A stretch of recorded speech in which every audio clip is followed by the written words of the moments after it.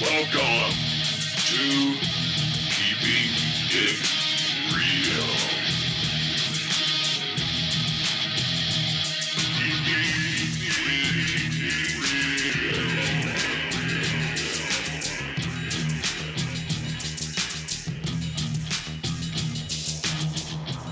Welcome to Keeping It Real. This is Jay. So, you want to hear some insights on movement and how you can hack it? I'm going to give you some from biology, from neuroscience, from evolutionary psychology, and break it down in a way that you can use. If you're a couch potato, you're stationary, you don't have motivation, you need to get up and going and moving. Or maybe you're already a gym junkie, a runner, a cyclist, or some kind of other exercise enthusiast. There's going to be material for you to make your exercise you're already doing better. Philanthropists interested in human evolution, the biology and the psychology of how everything works. There's information for you. Get ready as we're going to take a deep dive into movement hacks. If you don't know, you should. There is a high we experience from physical exertion. It's ancient. It's a mechanism that helps us persist, thrive, and socialize when movement is involved. As early as 1885, Scottish philosopher Alexander Bain described what we call the runner's high. You've all heard of that. Many of you felt it. The feeling of bliss and elation that sets in after a prolonged period of jogging. Bain likened this to a high, a spiritual experience, but others have compared it to being in love or the effects of a mind-altering drug. Me, myself, I've experienced it. I could compare it to all of them. Or none of them, because it is special. It is something all on its own that feels wonderful. And once you experience it on a regular basis, I could even say it's almost something to get hooked on, but in a good way. There are such things as some addictions that can turn out to be good. Trust me, I know it's hard to believe. But back to what we're talking about here. Curiously, from a neurological standpoint, the drug that the runner's high comes closest to is cannabis. I mean, these are neurologists examining these chemicals in the brain that are released. Recent studies have shown a long run greatly increases level of endocannabinoids in our brain. These are a class of chemicals, and cannabis mimics the effects of them on the brain. So basically, it's these receptors are what interact with weed when you smoke it. Makes you feel high, kills pain, makes you feel good, makes you relieve anxiety. All sorts of great stuff. You know? I mean, lessening pain, boosting your mood. All these feel-good chemicals, I mean, how could it be bad? It's also shown to raise dopamine and other neurotransmitters and endorphins. So, wow. Endocannabinoids also help protect us against anxiety, like I said, and depression. Okay, here's a weird little off side story here. The weight loss drug Rimonabant, it's one of those that came and went. You'll see why. I'll spell it if you want to look it up. Rimonabant.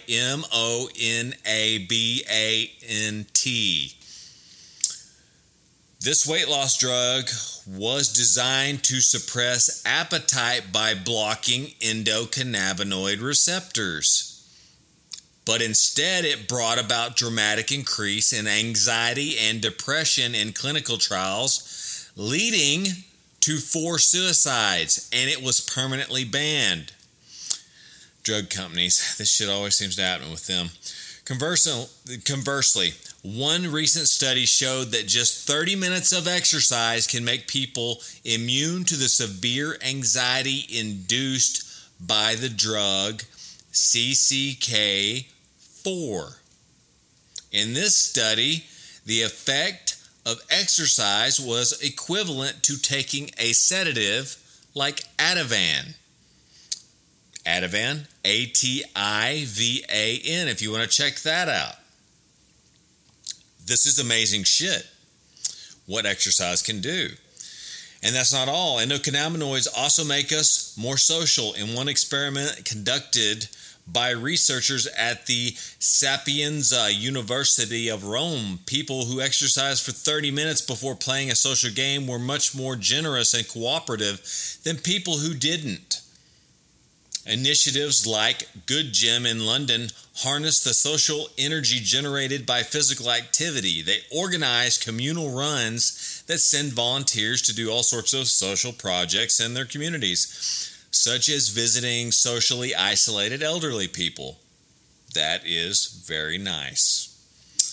Luckily for those of us who'd rather eat a broomstick than run a lap around the block, the runner's high is not confined to running.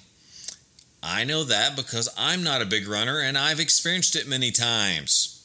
I've experienced it running as well, but that is not my choice of physical exertion.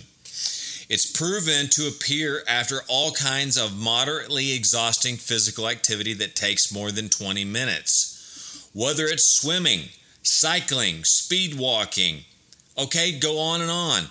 Thus, the explosion of brain chemicals from prolonged exercise might be more accurately called a persistent high, baby. Why would our brains make us feel so good about exhausting our bodies? That's a hell of a question. What the fuck's going on there? The latest theory traces this phenomenon back to our earliest ancestors. It's likely that the persistent high evolved to keep us hunting and gathering for longer periods of time. You're physical, you're out looking for food, you're on the hunt for a deer, you're picking berries, you're gathering tubers or things from the ground. This allows you to increase your endurance because you feel good, you're fighting pain, and more likely to find food and survive so you don't fucking die. Makes sense now, huh? So, evolutionary theorists say that's where it came from. Could be intelligent design, maybe God just did it. But if you're an evolutionary theorist, there's the explanation for that. And the increased willingness to cooperate and share after physical exertion could also have had an evolutionary benefit. It made hunters more likely to share the spoils with the tribe. Very interesting, huh? See? Movement is so interesting. There's so much to share with you. Stick with me because there's a lot more coming. The human brain can get hooked on exercise in a way that resembles a drug addiction. Remember I said that? But with positive outcomes. Because most drug addictions, they're not positive. Alcohol addictions, they're not positive. Yes, jabbing a needle in your vein of heroin, not positive. Drinking a half gallon of vodka a day, not positive. Exercise, positive. When researchers first started studying the phenomenon of exercise dependence in the late 1960s, they ran into a big problem. No matter how much money they offered, they could not find any regular exercisers willing to see what would happen if they stopped exercising for a while. And if they did sign up and participate,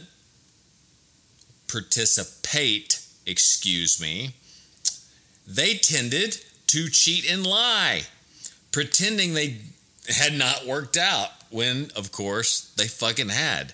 And I understand that. Like, if I was, forced to not work out for 2 months, like you can't go to the gym for 2 months. I'm going to give you $10,000 for this study. I'd be all over that $10,000. Thank you. But I'd find some way to work out. I'd be going to the gym where they could fucking spy me and catch me. I'd be working out with the weights and stuff I have at the house, doing push-ups, pull-ups, sit-ups. I would be stretching. I would be doing walks in the park, all sorts of stuff like that, you know, because it all counts. It's movement, and movement is the hack we're talking about. The anecdote illustrates that the persistent high people get from endurance sports isn't the only way exercise can be likened to drugs, because it activates our brain's reward system in similar ways to substances like cocaine and heroin, stimulating the release of feel-good chemicals like endocannabinoids, dopamine, endorphins, and noradrenaline. Regular physical activity can be just as addictive as all of those substances. For self-described junkies of exercise, for example, missing a single workout can increase anxiety and irritability.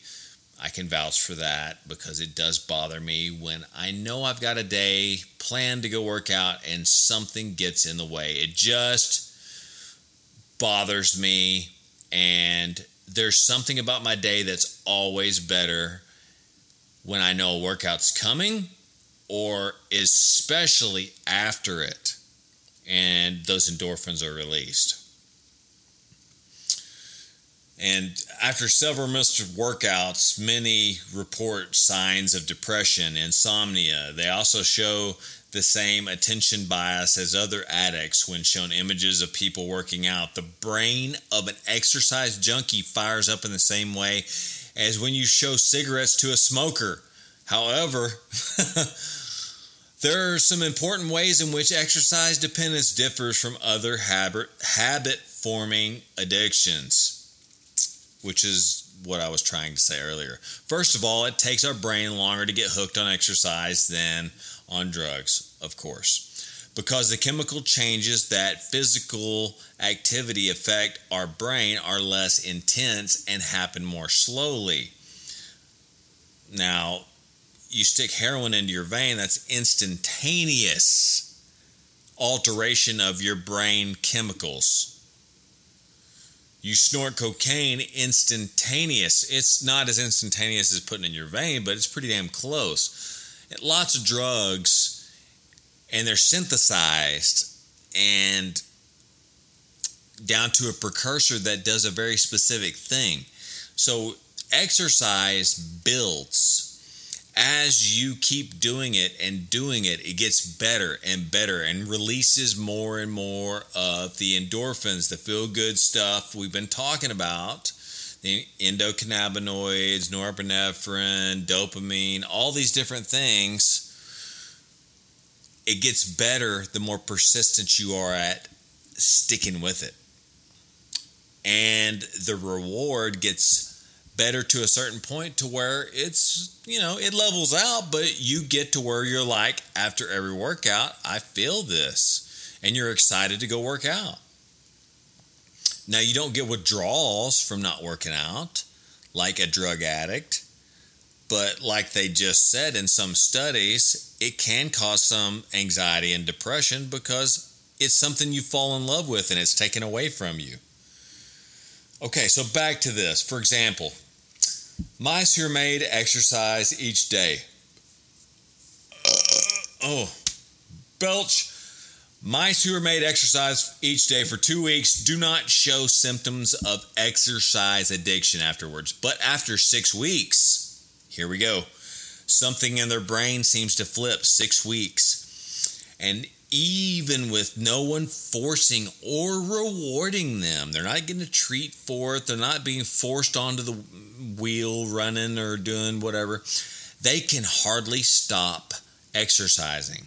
Similar studies on humans show that we tend to get hooked on exercise after exercising 4 times a week for 6 weeks. So those of you out there that can't find that magic number, here's scientific studies showing that at least 4 times a week, 6 weeks can get you into that habitual process where you find the endorphin magic in your brain that gives you the addiction to working out, the love for working out, the need for working out, to where you just want to be there. You want to keep doing it. And as with other drugs, regular getting high on physical activity slowly changes the chemical structure of your brain. But the great thing, instead of making you less sensitive to its positive effects, as happens with chemical drugs like all the ones I named, regular exercise makes you more sensitive to all these neurochemicals that are released from the brain during exercise. This happens because exercise increases the receptors for endocannabinoids in your brain. You are actually making new connections, new endocannabinoids in your brain, and that makes more dopamine cells and makes more other cells and it makes them all more responsive. This is why, in stark contrast to drugs, the more exercise you do, the better you feel about it. It's a good addiction, people. Humans are hardwired to derive pleasure from synchronized physical activity. Now, this is an interesting point. I know y'all have seen these fitness trends come and go, but if you observe closely, you will discover that many recent exercise crazes share a similar format. They supercharge an already existing activity by adding synchronized movement and community spirit. Well, people love to be in tribes also, okay? So keep that in mind. Like Tybo, Billy Blanks, that black dude that was a badass martial artist that and he's handsome and whatever, led the class and got everybody doing that shit. And then there's P90X dude. That's the, can't remember his name. Anyways, he's a white guy. I'm just going to tell everybody, he ain't black, he's white, he's Mexican, whatever. P90X guy was the white guy, I can't remember his name, but fucking very popular. Everybody's knew P90X for a while. Maybe you don't now. But anyways, these were all synchronized classes where everybody's doing the same movements, the same things. There's choreography to it, almost an element of dance choreography. Like boxing. Boxing has some choreography to it. Soul cycling, which brings a social element into it, almost spiritual element to the lone sport of indoor cycling. I mean, that's still a group activity where everybody is in the same room and they're all doing the same thing, but there's not really a whole lot of variation in the activity they're doing. They're on a fucking bicycle pedaling. But anyways, since the beginning of history, humans have gathered to move together. First, in all kinds of social, pagan, or religious rituals. Nowadays, it's in group exercise classes. As anthropologists, did I say that right?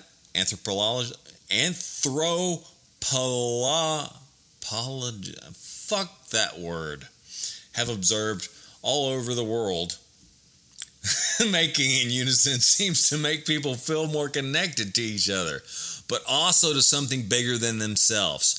French sociologist Emily Durkheim called the joyful self-transcendent humans can derive from moving together a collective effervescence.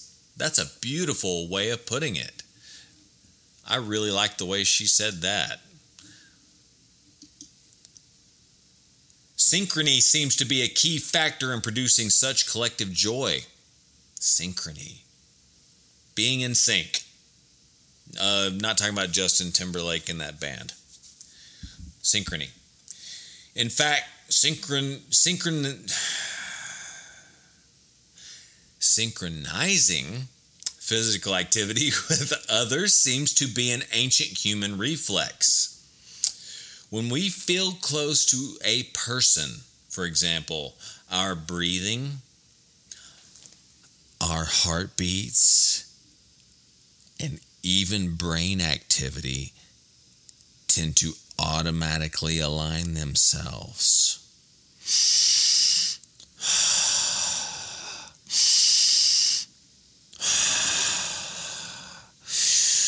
When you're close to somebody and you can feel them very, very close to you, and they're breathing, and you can catch the vibration coming off of their body. You can almost feel their heart beating, and your brains are linked together as you synchronize in movements and activities you're doing together. I just want to do that to kind of just prove the point. Things align themselves. When you get together with somebody like that, like a workout partner in a workout class, a yoga class, a cycle class, a Taibo class, a martial arts class, whatever, you got a partner you work out with, you notice it. The reason why this has such a powerful effect on our psyche can be explained through a process called proprioception, by which our brain senses what our body is doing in space.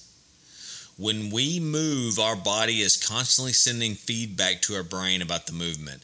And when we see others performing the same movements, then we feel ourselves doing the same movements. Our brain assimilates these sensations into a very satisfying perception of oneness, and union. And there is something that our brain seems to like about symmetry, the golden ratio. You find it in architecture, in human beings, in design, and you see it in nature. You find it right now in what I'm talking about.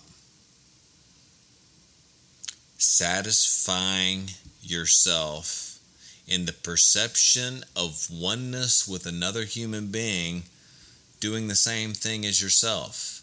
That's symmetry. So, this kind of stuff, it makes it where it's easier to connect with human beings and share and cooperate with them. That's a good quality for human beings to be able to have. The bonding effect of moving in synchrony can be demonstrated in babies as young as 14 months old. Oh God, I don't even give a shit. I don't want to talk about fucking babies and all that. I don't know why I wrote this down. So fuck this. I'm moving on. Transcending our individual limitations and increasing mutual trust seems to be the main function of synchronized movements. Sorry about babies. This is probably why humans employ it in many social, religious, and military rituals. You notice that? Synchronized movements and all these different things. Social, religious, military, just to name a few. Whether it's a hunter-gatherer tribe performing a dance ritual or a college student or students in a Pilates class. Synchronized movements help us leave our egos behind and bond with people that we're not even related to. Now, this is very important to me. Very, very important to me, and it should be very important to you. Science has proven this. We've known this for a long time. State changes in your mind can be compelled. You can force yourself into a state change. Like, what kind of state change are you talking about, Jay? Like intensity, anger, energy, calmness, relaxation, sleep. From what? Sound. Fucking sound, dude. Like the sound of my voice right now. But the sound you're getting from me right now is a sound that you're picking up on. It's going into your inner ear, radiating, bouncing around, going through your eardrum, being broken down and analyzed into your brain as knowledge. Is it useful or not? Let's keep it. Let's not. Is it entertaining? Is it not? Let's listen. Let's change the channel. You're going to keep listening because it's good. So let's talk about music. Music is a performance enhancing drug. That's the point that I wanted to share. I love that has been proven by science. Some exercise scientists could convincingly argue that when Ethiopian Haile Gebrselassie broke the world record on the 2,000 meter race during the U.S. running competition in 1998, he was actually on a performance-enhancing drug, you steroid-using motherfucker. We know you're cheating. But they didn't know.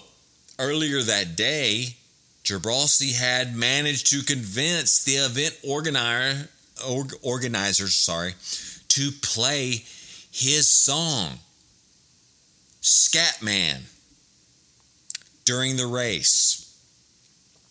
Wow, that was smart. It's one of his favorite songs ever, and the song he had trained to.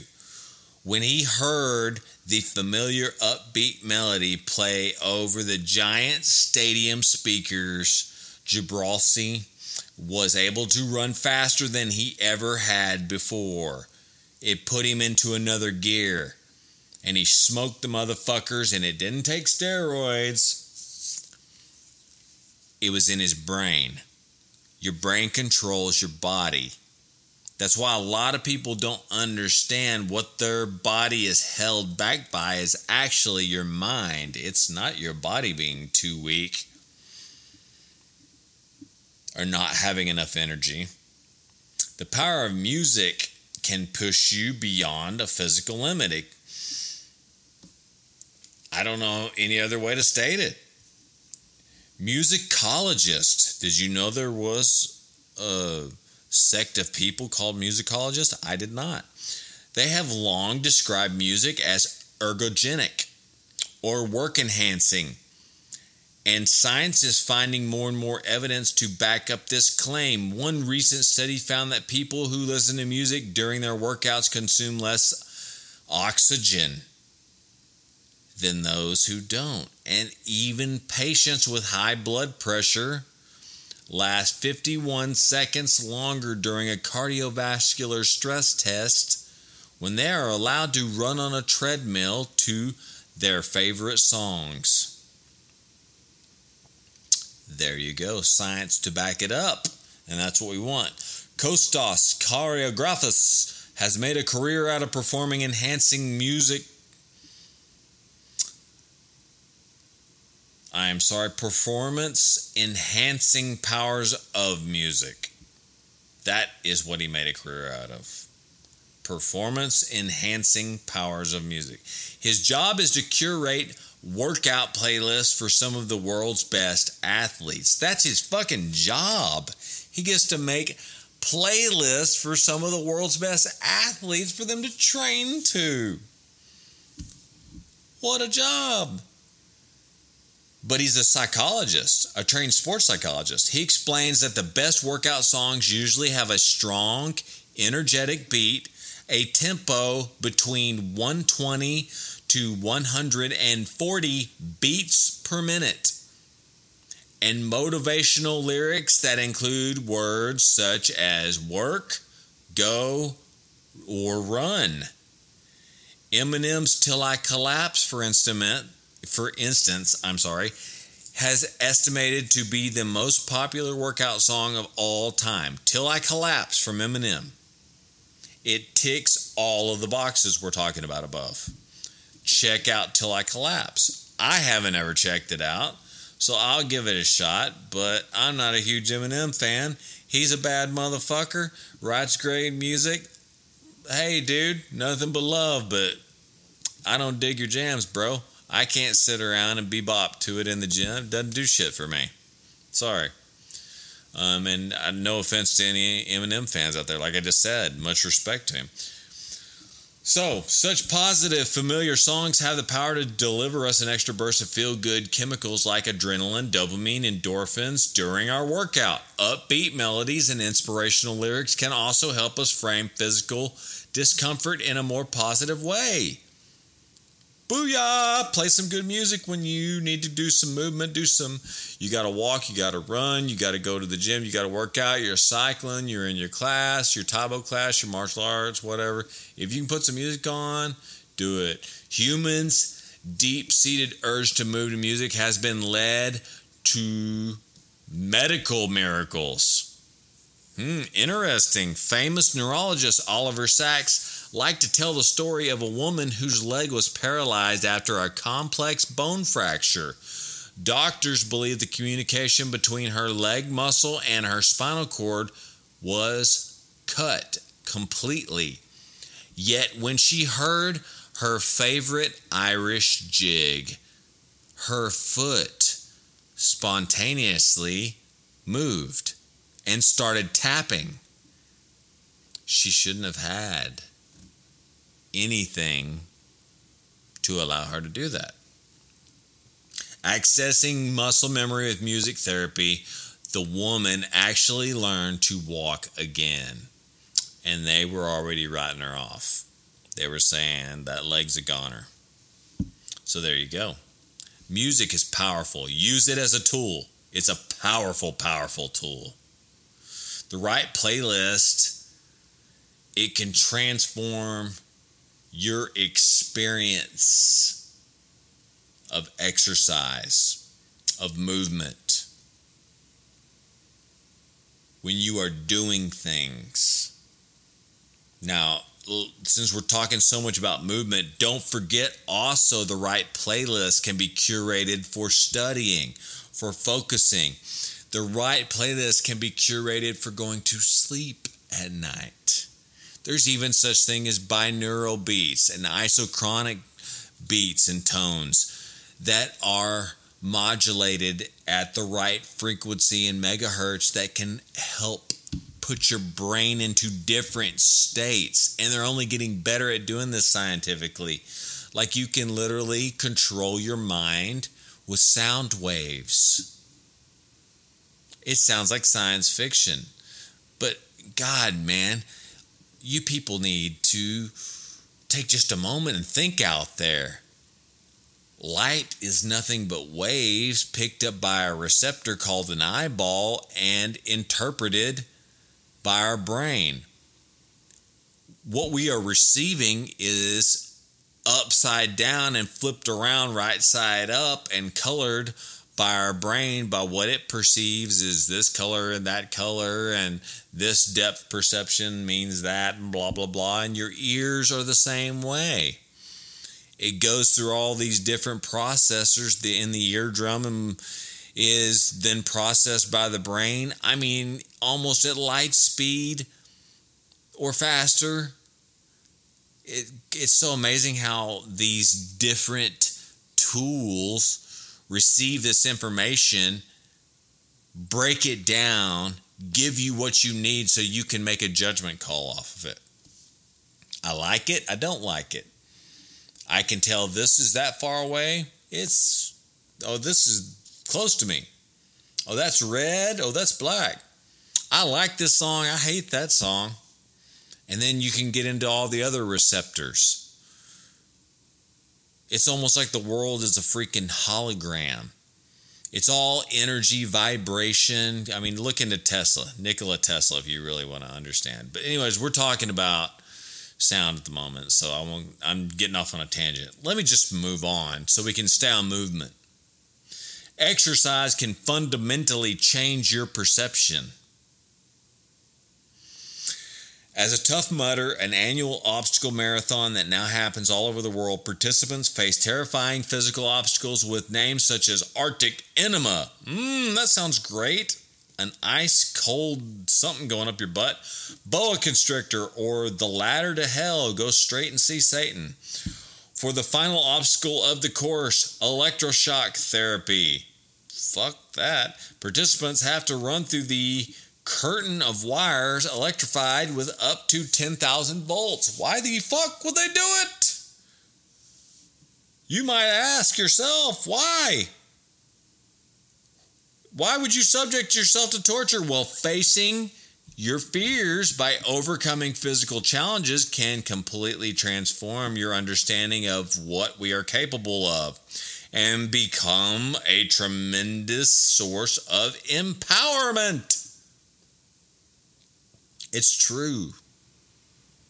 Facing your fears, diving headfirst, going into things that you never thought you could do, like acting the fool in a big department store, doing something you would never do. Go skydiving if you're afraid of heights. I mean, there's so many different ways you can expose yourself to fear and overcome it and receive empowerment and courage from it. So, the self-stated goal of the people in the Tough Mudder obstacles is not to torture people, but to create challenges that encourage them to overcome common phobias of height, cold, and confined spaces, and provide them with a sense of confidence, bravery, and camaraderie because they're all doing it together. Psychologically, the key to transforming fear into courage seems to be giving subjects an element of control.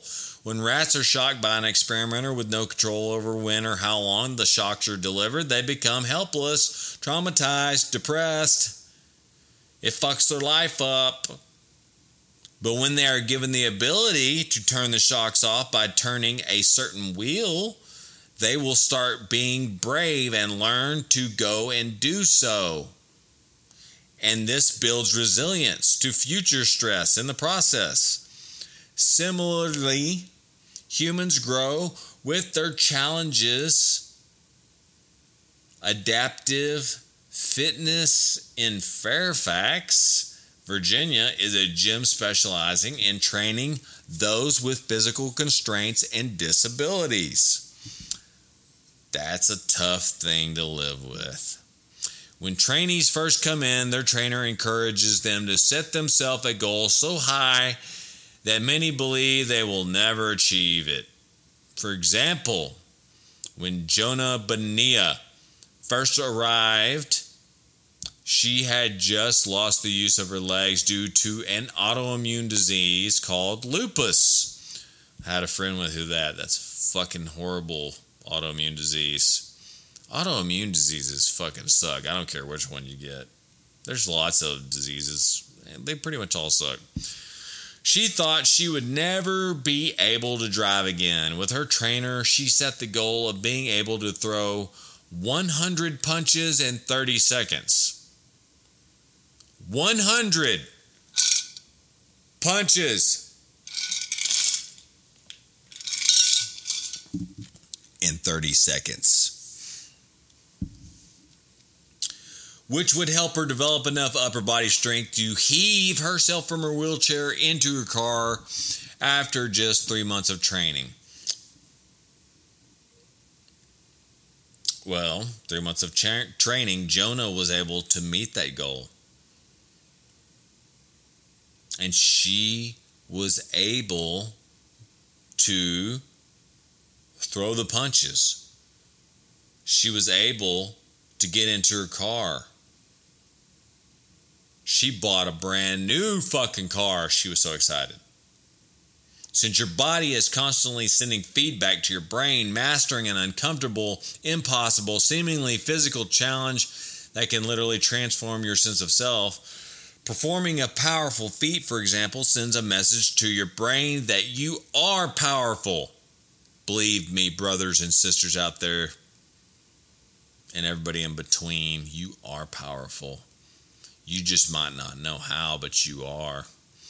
In this way, exercise can challenge even our most deeply held belief about ourselves. Many trainees at this facility can attest to what I just spoke about. Connecting with nature. Now that you've learned about the numerous positive effects that movement has on our mental health, would you like to know what's even better for your brain than exercise? Exercising outdoors. That's right, because nature is wonderful. It grounds you. It soothes your soul. It's where we are supposed to be, not in concrete fucking jungles. Nature has the power to fill us with wonder and awe, give us a sense of belonging, and make us more alert. Combined with physical activity, it has a tremendous positive effect on our mental health. For example, within just 5 minutes of what they call green exercise, being outdoors, people report a major positive change in their mood and outlook. There's also something science has proved called grounding. The negative ion charge of the earth itself, the carbon monoxide being around trees, we give them we give them carbon monoxide. They put off oxygen that we breathe. There's a connection we have between them. There's a symbiotic relationship we have with the grass, with the trees, with the flowers. And the earth's magnetism, like I said, the negative ions, the grounding is good for you and helps release horrible shit. Look into grounding. Grounding in nature is so good for your body. Okay, enough of that. Okay, where was I at? Humans over a long period of time have spent more time outdoors than we have in this concrete fucking jungle atmosphere that we're in now. If you don't realize, we have only been in this for, a couple 1,000 years? 2,000 years? 3,000? 4,000? Still, even if you go that far back, most people were constantly in touch with nature. You really get out of touch with nature when you get about 500 years back. That's when you started having big cities start to evolve. So indeed, brain scans show that our default brain state is different outdoors than it is indoors. Americans now spend an average of fucking 93% of their time indoors. Default state shows activation in the brain areas responsible for memory, language, and social interaction slightly lean towards negatively, which is why we're more likely to engage in rumination, self-criticism, or worry, being stuck inside all the time. This is why you need to get outdoors. There's so many good things that science is just now starting to prove that you need to get outside for. But when we're in nature, our default brain state more closely resembles calm, disengaged state achieved by experienced meditators like Buddhists. We experience less anxiety, we are more aware of our surroundings, and slip into a state researchers call soft fascination. I like that, soft fascination. Psychologist Alexandra Rosada believes that these two different states of the human brain, indoors and outdoors, ruminating and mindful, correspond to two different types of cognition that were crucial to our ancestors' survival.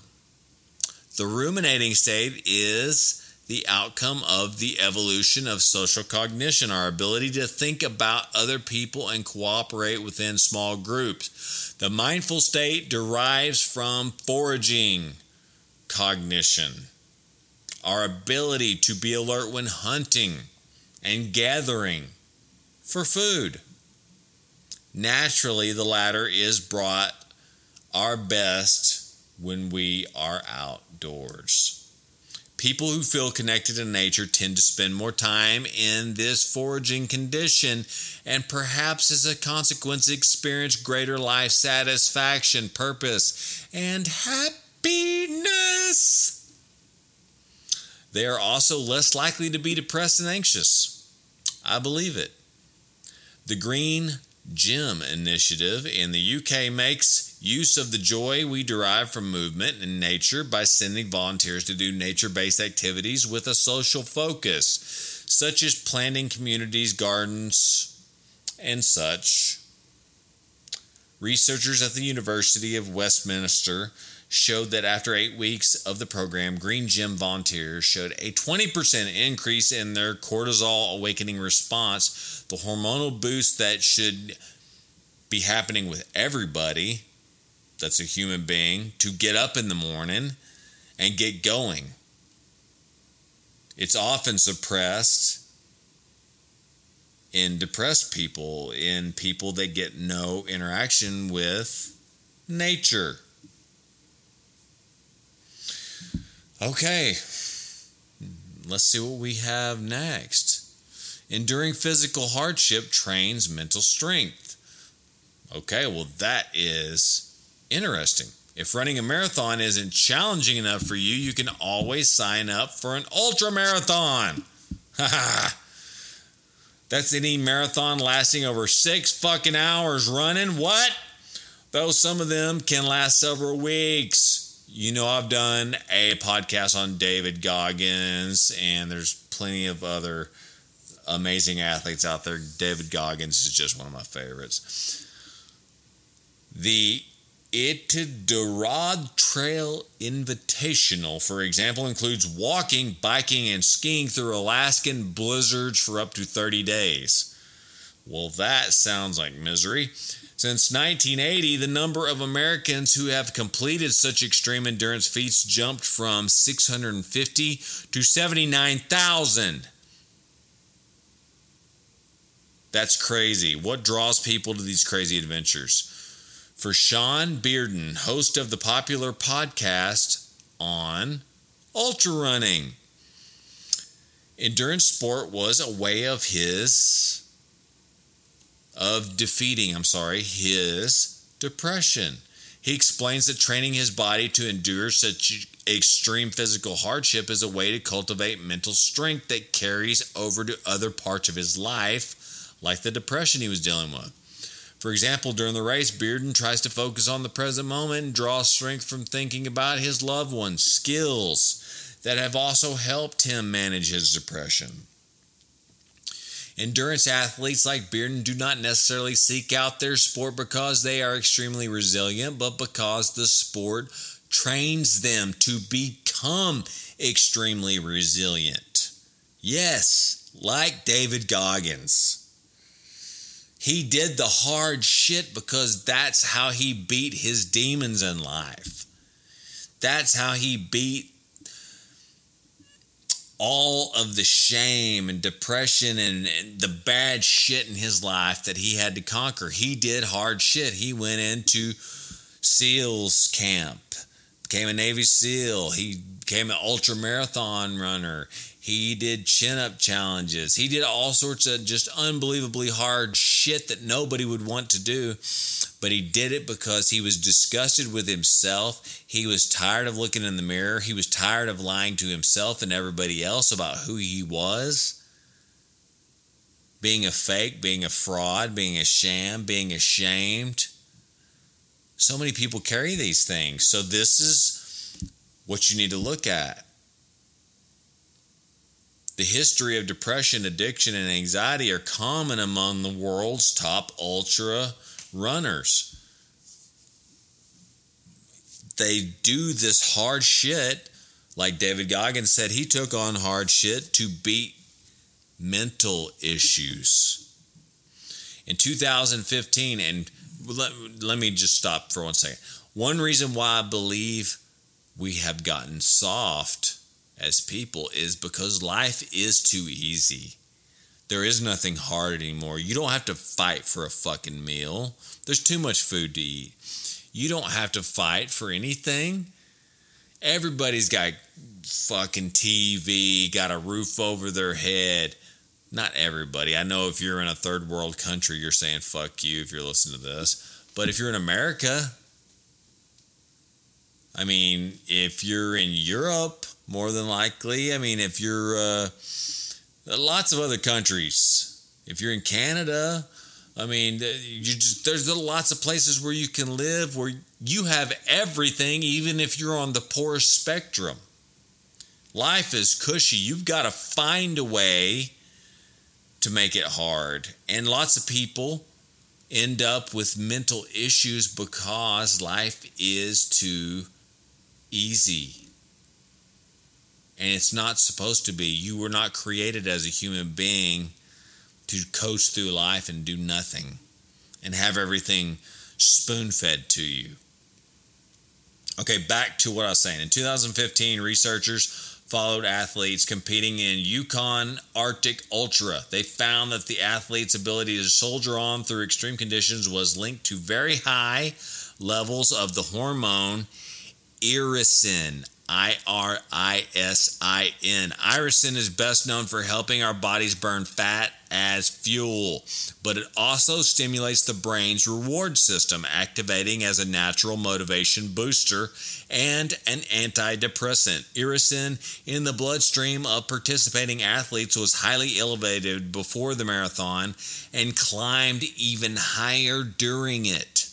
Irisin belongs to a class of proteins called myokines, which are manufactured by our muscles during physical activities. Myokines are known to boost our physical and cognitive performance, alleviate pain, reduce depression, inflammation, and even kill cancer cells.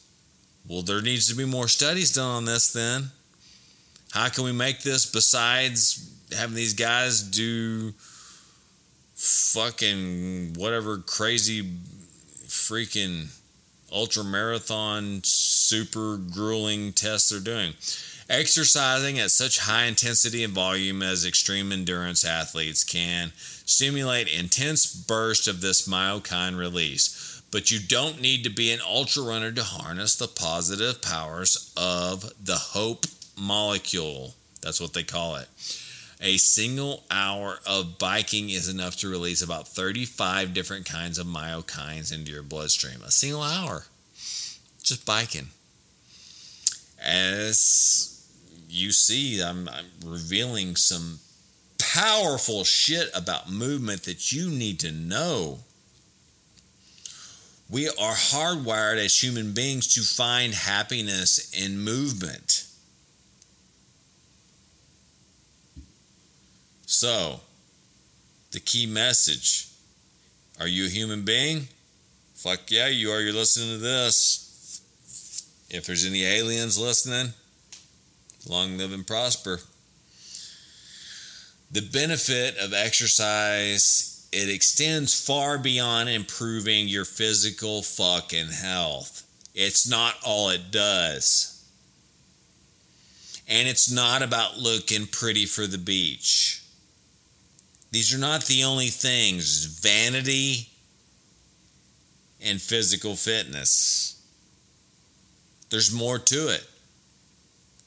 And those are both great. It's good to be confident and love the way you look. It's wonderful to be healthy and physically fit and have nice, sculpted, toned bodies.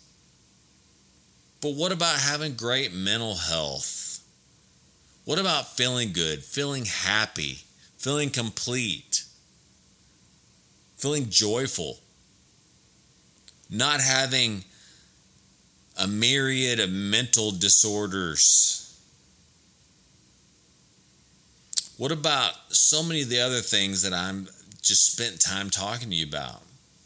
The evolutionary history of us as hunters and gatherers. Our human brains are hardwired to derive happiness, meaning, a sense of belonging with other people, community, from physical activity, especially if the activity takes place to music or in nature or alongside friends, family, or even strangers. The many different brain chemicals released during exercise have been shown to reduce anxiety, depression, alleviate physical and mental symptoms of various illnesses, and make us more likely to trust and support each other, and even lessen pain.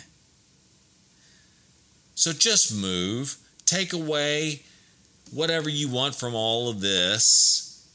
Let it inspire you, but get moving. No matter what your age is, no matter what your fitness level is, no matter what your physical constraints are, you too can move and experience joy from moving your body. You just have to find the right activity for you to do at the right dose, at the right amount of time. If going and sweating in the gym is not for you, why not plan a weekly walk in the park? Or if walking's not an option for you, then go for a swim.